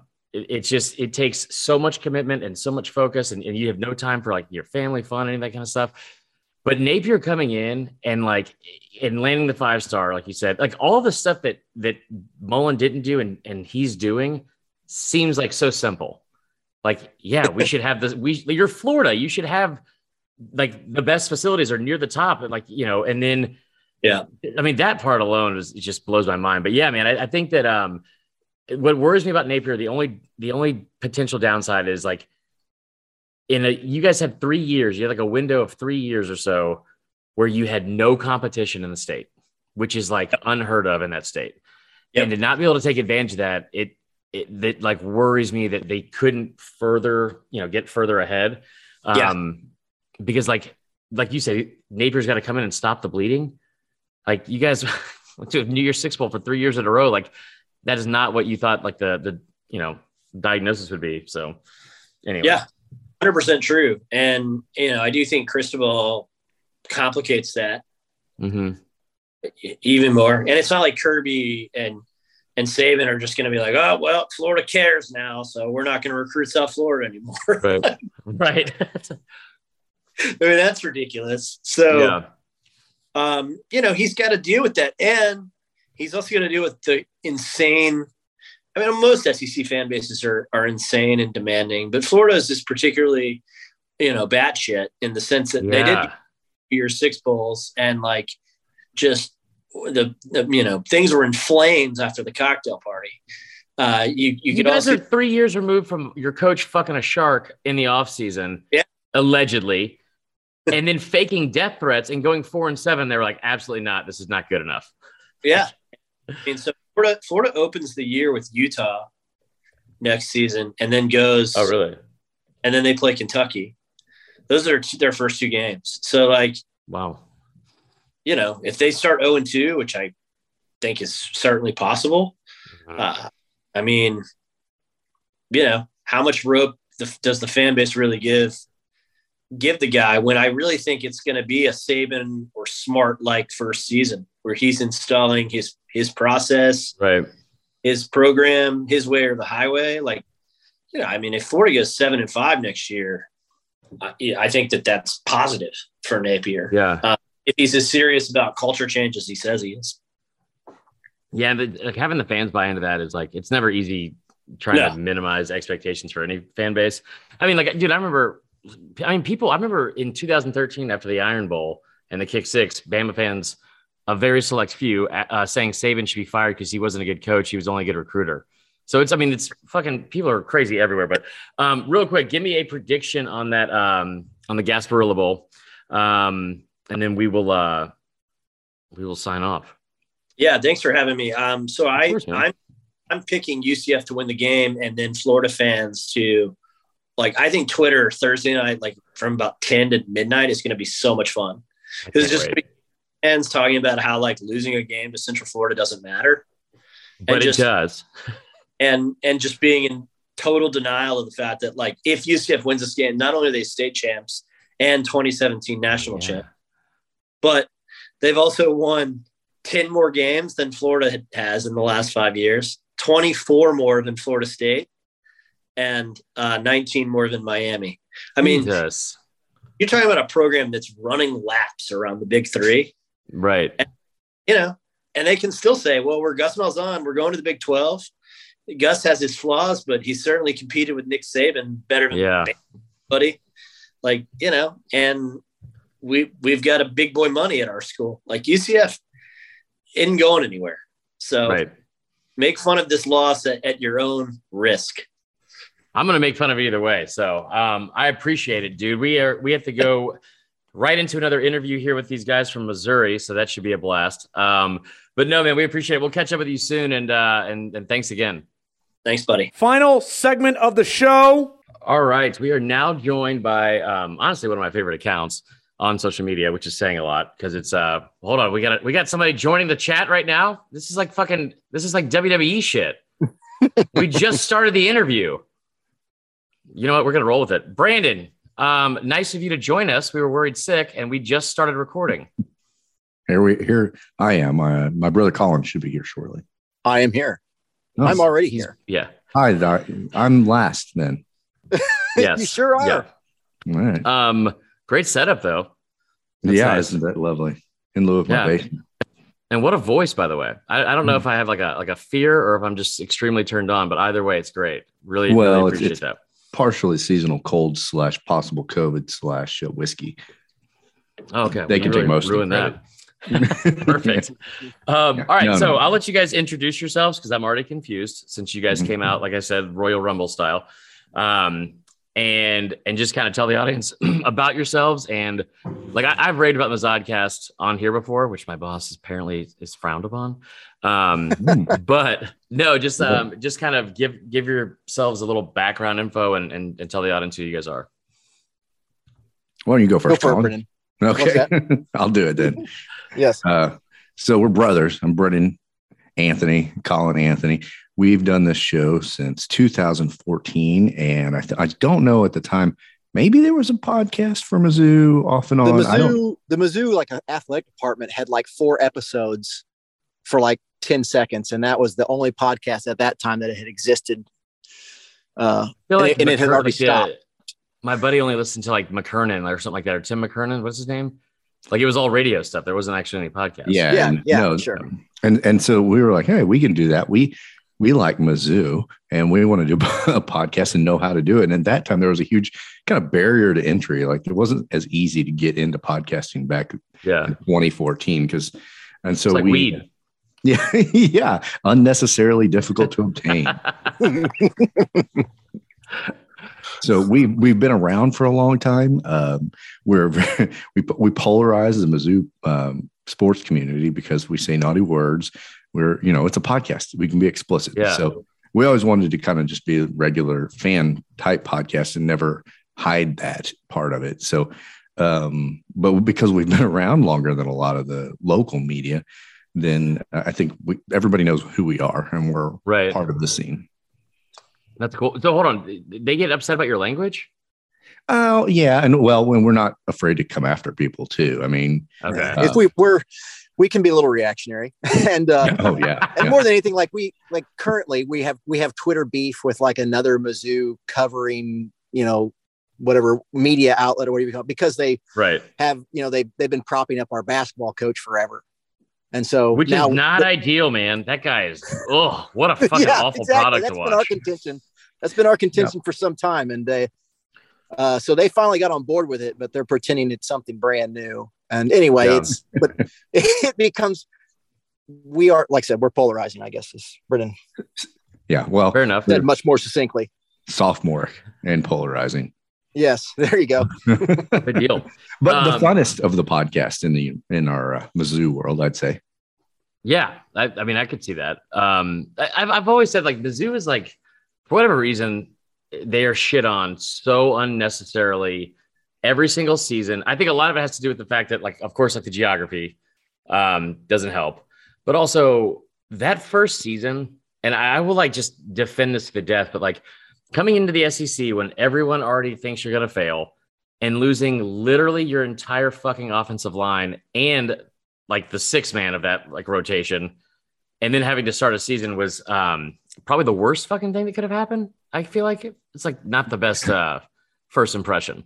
Yeah, I think that when we came into the SEC, we quickly realized that SEC fans love SEC football, but are indifferent to all other college football. And so next to no knowledge about who we were, or even what the Big 12 was about, and or the fact that we had a pretty good 10-year run of being a successful football team.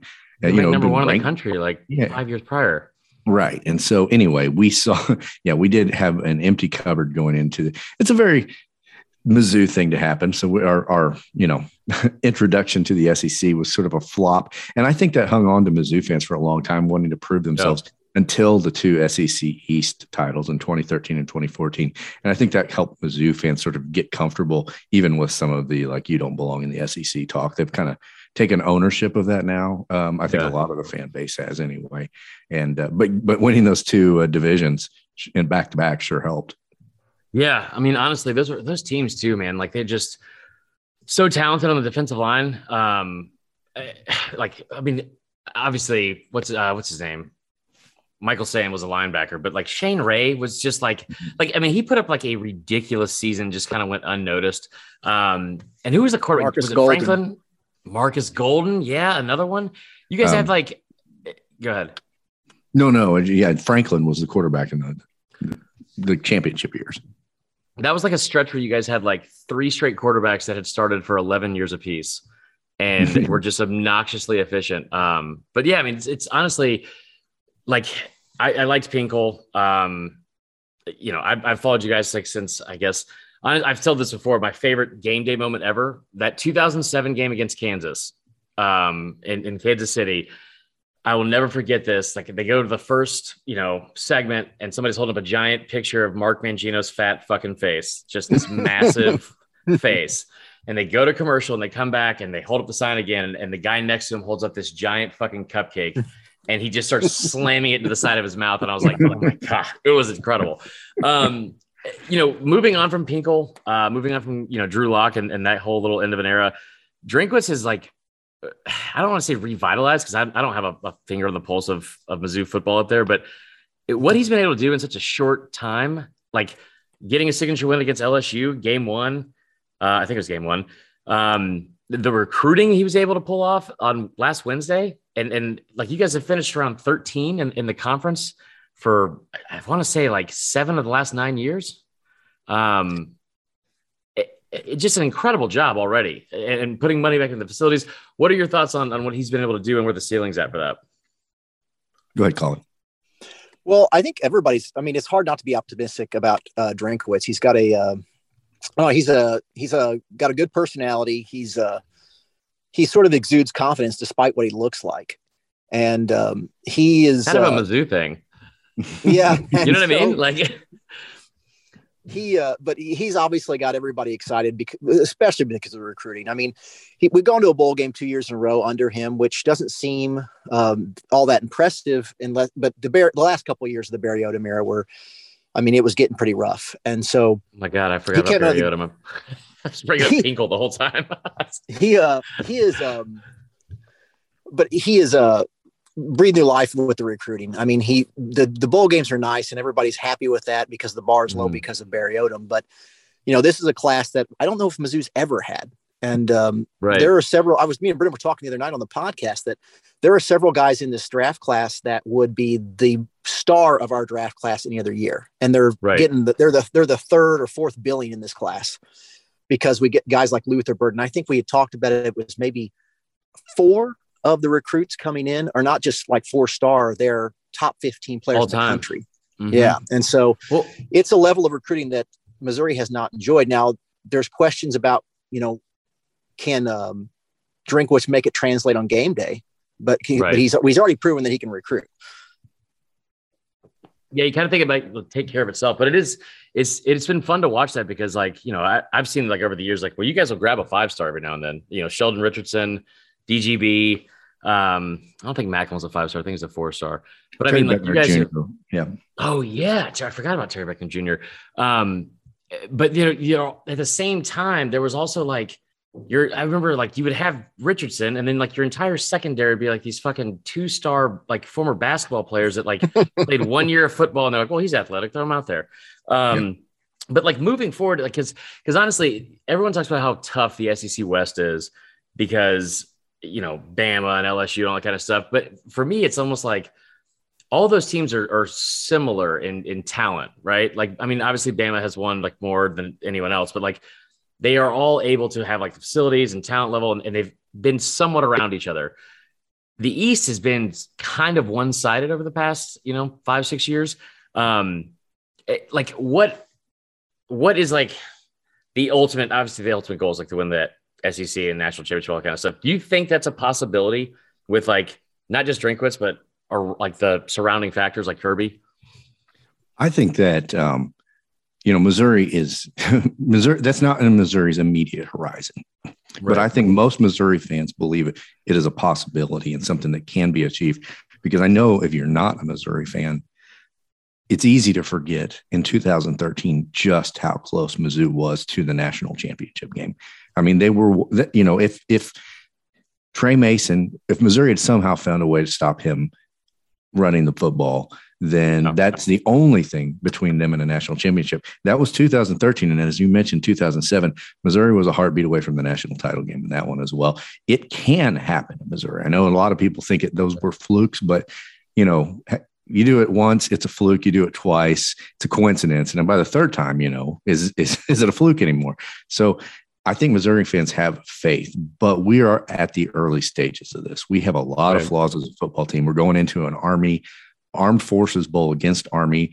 It's down, you know, 6.5 point underdog because half a team has decided they're not going to play this one, and understandably so. I'm not dogging them in any way, but it's not going to be the same football. No, call them out, brother. Call them out. I mean, they don't have the heart. No, I'm okay with it. I mean, I think you got to do what's right for you. And, you know, they talk about Tyler Beatty, obviously the star of this team. He wants to play in this football game. The coach himself and his parents talked him out of it and said, you got to do what's right by you. And the significance of bowl games has just diminished so much over the years that it is the right thing for these guys to sit out. But anyway, the greater point is that, you know, here we are playing in this Armed Forces Bowl against Army, and it's a different looking team than even the one that went to 6-6 in the regular season. Yeah, honestly, I had not done any research on that, so I didn't know most of the things you just said. So before I put any bets in, I appreciate you saying all that. Honestly, it sucks about Beatty too, because Beatty has just done like what several Mizzou players have done like over the last decade, which is have just an absolutely incredible season, and not just like a good season, like he was a good player on an average team, like a ridiculously like I don't say generational, but like a once a decade type season. You know, I mean, Beatty's putting up numbers that he had 5 games over 200 yards, right? That's more than any other running back in the SEC has had since I think 2015. And that includes Derrick Henry, Leonard Fournette, and someone else I'm forgetting. I don't remember who it was. Either way, but like Beatty, like surpassing those numbers. I hate that he's not going to be able to be like on some stage. I wouldn't say national stage because of the Armed Forces Bowl, but that part kind of sucks. So, yeah, we're huge Beatty fans, and it's always he's the best part of this team, and we were looking forward to watching him. But nobody can fault him for his decision, and but he's been a once a decade running back, and he's a great kid. I mean, aside from the field too. So he's a great representative for Mizzou. I think there's not a single person in the world doesn't wish the best for Tyler Beatty, and don't fall to the lick for this. Yeah. Well, I'll tell you what, I mean, I think some people think he racked up a lot of those yards in cupcakes games, but you can ask any SEC East team we played. Tyler Beatty laid the wood to some people. And that's why he's going to get drafted. Cause he wasn't just doing it against nobody's state. Right. Well, the amazing thing too about Beatty this season has been the number one question mark going into the season about Beatty was, can he handle the increased workload? Right. Larry Roundtree III had been the premier back in the year or two prior, and Beatty had always been a nice back, scat back and light duty kind of running back. And he answered the bell and then some, obviously, this season. Dude. I mean, it makes you question, like, man, what if we'd had more of a platoon at running back last year? Right. Yeah, it's weird too, because both of them have been there since roughly 2003. And then Beatty obviously is enters his final season, but it became like it was a question mark at the start of the year, and then you end the season, and it's I remember talking to my buddy about this, and it's like they are forcing the ball to him, just he had trying 40 to carries against Arkansas, dude. And it was late in the game too. It's you knew where he looked so dog tired, but you knew he was getting the ball. It was a little mini Derrick Henry, but so that brings me to my most important question. We still have some more time, but my most important question I was going to ask you is kill, marry, screw. Okay. Tyler Beatty, Chase Daniels, Jeremy Maclin.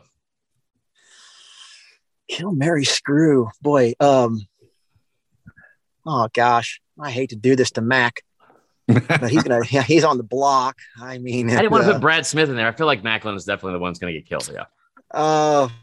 I mean, Beatty's just it's recency bias maybe, but I'm going to marry him, and I'm going to look for that twinkle in Chase's eye, and we're going to have a beautiful night together. But I'm going to settle down with somebody, it's going to be Beatty.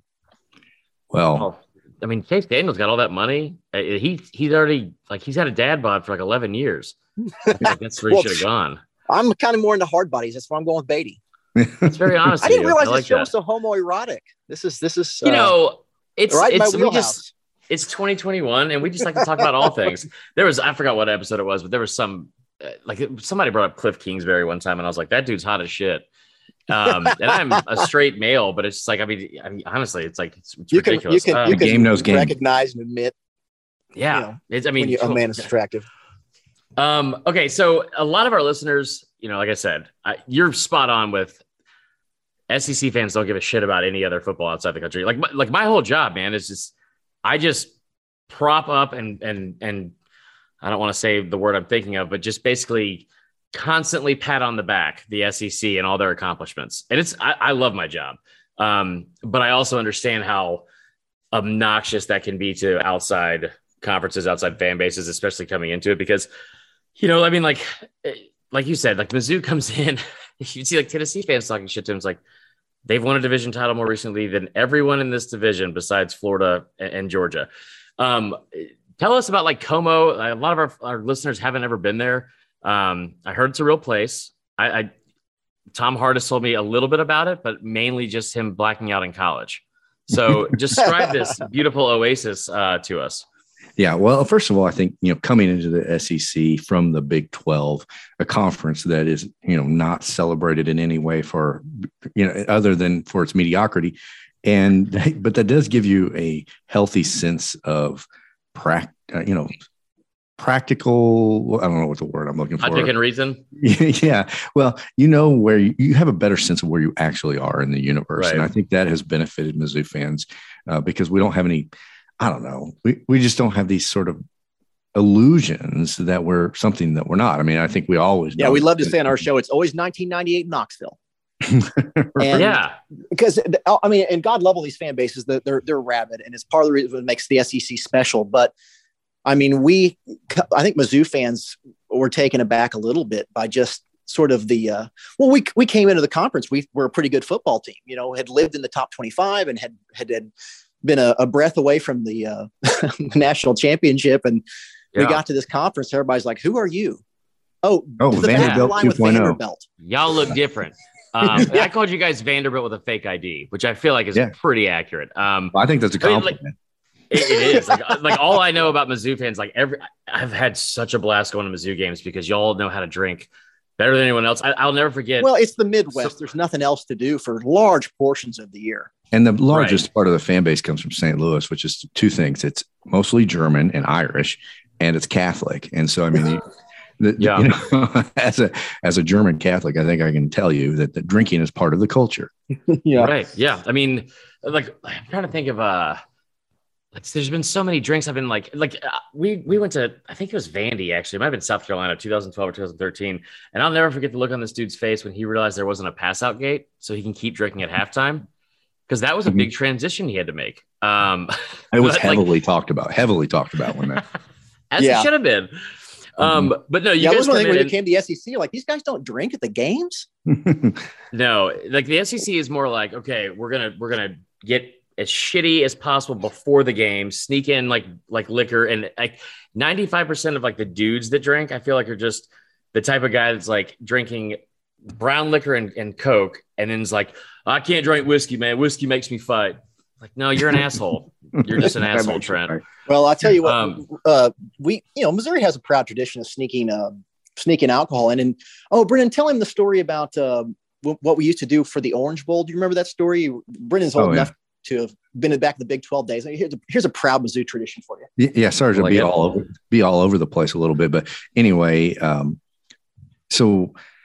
People you talk about ask us about Columbia, and people think, Missouri doesn't have any traditions, despite we claim inventing homecoming, which we think is a little bit of a tradition. But one of the things that is lesser talked about is that when you were in the Big 12, if you win the Big 12, well, at the time it was the Big 8. If you win the Big 8, you go to the Orange Bowl. That's how the bowl system worked at that time. And so when I was a student, it was very common. This was in the mid-late 90s. Where the first game of the season, the first time you score a touchdown in a conference game, you sneak oranges into the game and you chuck them at the opposing team, and the fan base is focused behind the opposing team, and so it was like expected part of the thing, and they had to like warn the students all the time, don't throw oranges, which just reminded them, it's like, hey, I need to go buy oranges. Right. Also, not an easy thing to sneak in. So basically, like a flask you can just put an orange in. Yeah. Assault with fruit is a proud tradition here at Mizzou in Columbia. Listen, man, I grew up as a Bama fan, and that's just barely on our radar at this point, man. We're way past that. You're whipping batteries at people. Oh my God, our fans are the worst. So like that is I will say this, and I caught you doing this earlier in the interview. You said like, oh, and these fans are great. They're passionate. Like, don't fucking say that. Like before I had this job, I didn't pull for any SEC teams because it didn't help my team. I pulled for Bama and that was it, like an asshole. But there's a lot of like good people in each fan base. There's a lot of bad people in each fan base, whatever. Power rank the top 5 worst fan bases and why? The SEC. Well, I mean, I think no respectable fan list of this could exist without Missouri being on that list. And I sound like I am dogging my own fan base, but I'll say this. We are a what have you done for me lately kind of fan base.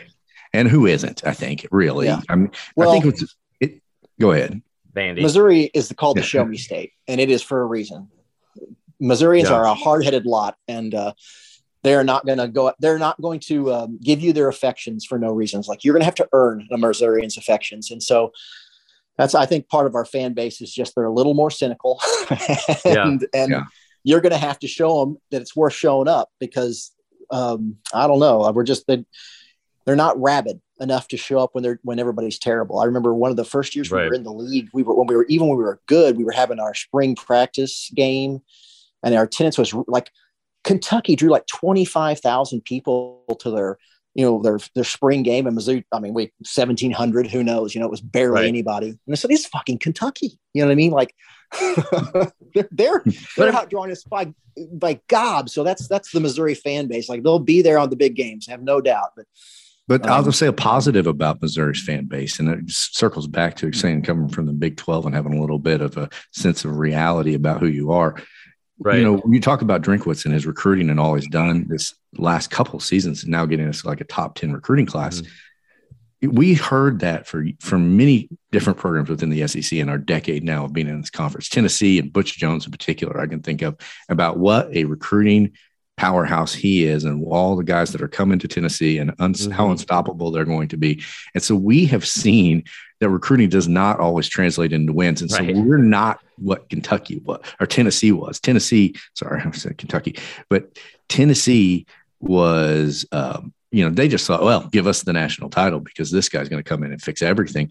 We're not like that. We're like, okay, well, you've done one good thing. Now let's do a second good thing. And we'll think about buying a ticket. That's a very good explanation. But he's done a really good job of like, I mean, didn't they sell out the season tickets like earlier than they ever had, like a year ago?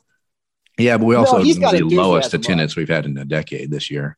God, you're negative. But, yeah, that's fair. Yeah. I mean, but there's no doubt enthusiasm is up. There's no doubt. Right. I mean, and you'll be shocked at how quickly Mizzou will fill a stadium if you give them a reason to. But yeah, they are. Missourians are not an easy lover when it comes to their fandom. Like you're gonna have to wine them and dine them and 69 them, baby. But check out the footage of Henry Josie scoring the winning touchdown and beating, Johnny Manziel and Texas A&M for the 2013 East title. I mean, watch the fans storm the field, and you will see what Missouri fans can do when get properly motivated. Yeah, I mean, and honestly, I feel like you guys have hit the nail on the head, which it makes sense because you guys are in the fan base. But that's always been my experience with them too. Is that first off, it's a basketball first school. Like I feel like in my experience, it hasn't been great lately, but they are a very passionate basketball fan base, and they actually know the game. That's where I feel like a lot of SEC fans get lost in the offseason because it's Bama's good at basketball. Apparently, we just lost to Davidson, but they'll pack out Coleman Coliseum. There's no chance any of them know what's going on at all. But I mean, you have go ahead.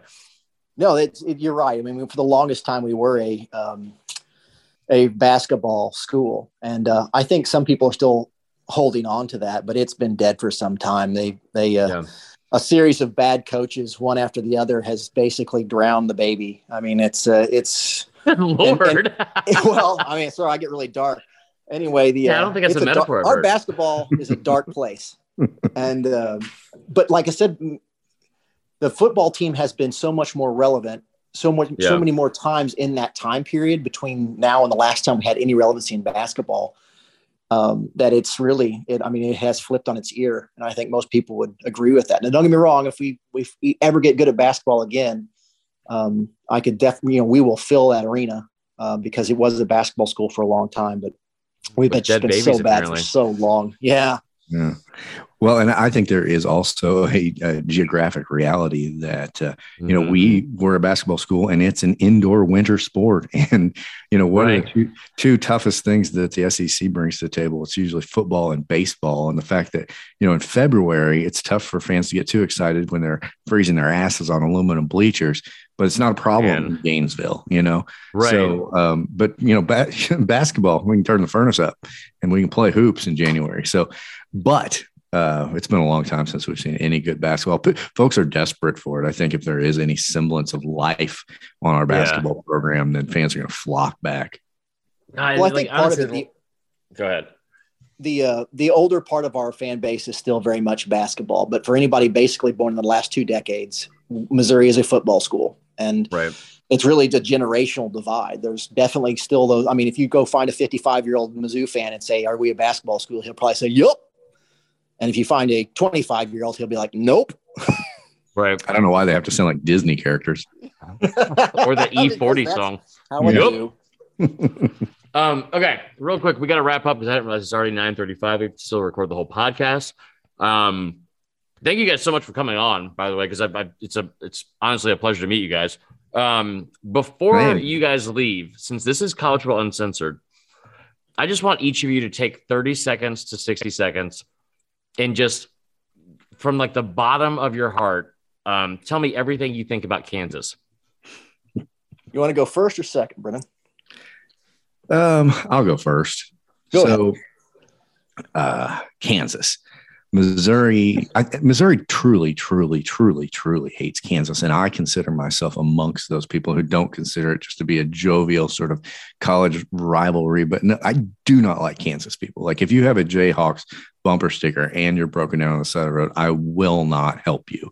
And you don't deserve to be helped. And I wish ill on you. I don't want you to arrive at your destination healthy. And anyway, Missouri fans, I think we tear ourselves up a little bit about that because this is a rivalry that dates back to the Civil War. And, we kind of weren't on the right side of good and evil on that one. But the part where we were in the right was hating Kansas. And so we didn't hate them for the right reasons, but it turns out there's lots and lots and lots of other good reasons to not like those. I say people, but I feel like it's a little generous to the creatures that live in Kansas. The subhuman lizard, I don't know. I can't, everything I spit out, it just sounds like a compliment, frankly, when I think about what. Colin, it is a urine sink hellscape. It is where dreams go to die. And it's an awful place. And everyone who lives there should probably get some sort of pestilence. I'd like to ask our magic spaghetti monster in the sky to send all COVID to their state. If you could, Lord. Good Lord. Send it all there now and let it stay there and percolate and mutate. Amen, they're already rotting, festering bodies. Preach. And anyway, in your name I pray. So. Wow, we did it. This is good. My mom's the pastor, so I'll make sure that gets directly up to the big guy. Thank you. Yeah, of course. All right, guys, we'll have to do this again at some point. Hopefully my boss didn't hear the prayer about dead babies or you wishing COVID on everybody, and not even including Ohio State fans. Yeah, well, I made it way better. Yeah, we can do one thing at a time. One thing at a time. But yeah, tell everyone where they can find y'all, and like I said, I appreciate it, and we'll have to catch up again soon. Yeah. One is it. We can even talk football at some point. Wow, 35 minutes. We didn't do that for shit. But you can find us anywhere pods are sold. iTunes, Spotify, all those areas. And MIzzodcast.com. You can follow us. I think we're most active on Twitter at MIzzodcast, and it's MIzzodcast. And everybody tells us it's a terrible name. And we're like, well, roll off the tongue, but it's so well known now. Yeah, we thought, well, take a word that's hard to spell and pronounce, and that's how you market. And so we just took Mizzou and podcast and mushed them together with the least thought possible. So that's how you find us. No one wants to, though. Awesome. No, that's not true. I did. So I hit you guys up on 2 platforms today. So, but guys, thank you again. It's awesome to meet you guys. And finally, we didn't talk anything about football. That's not my best.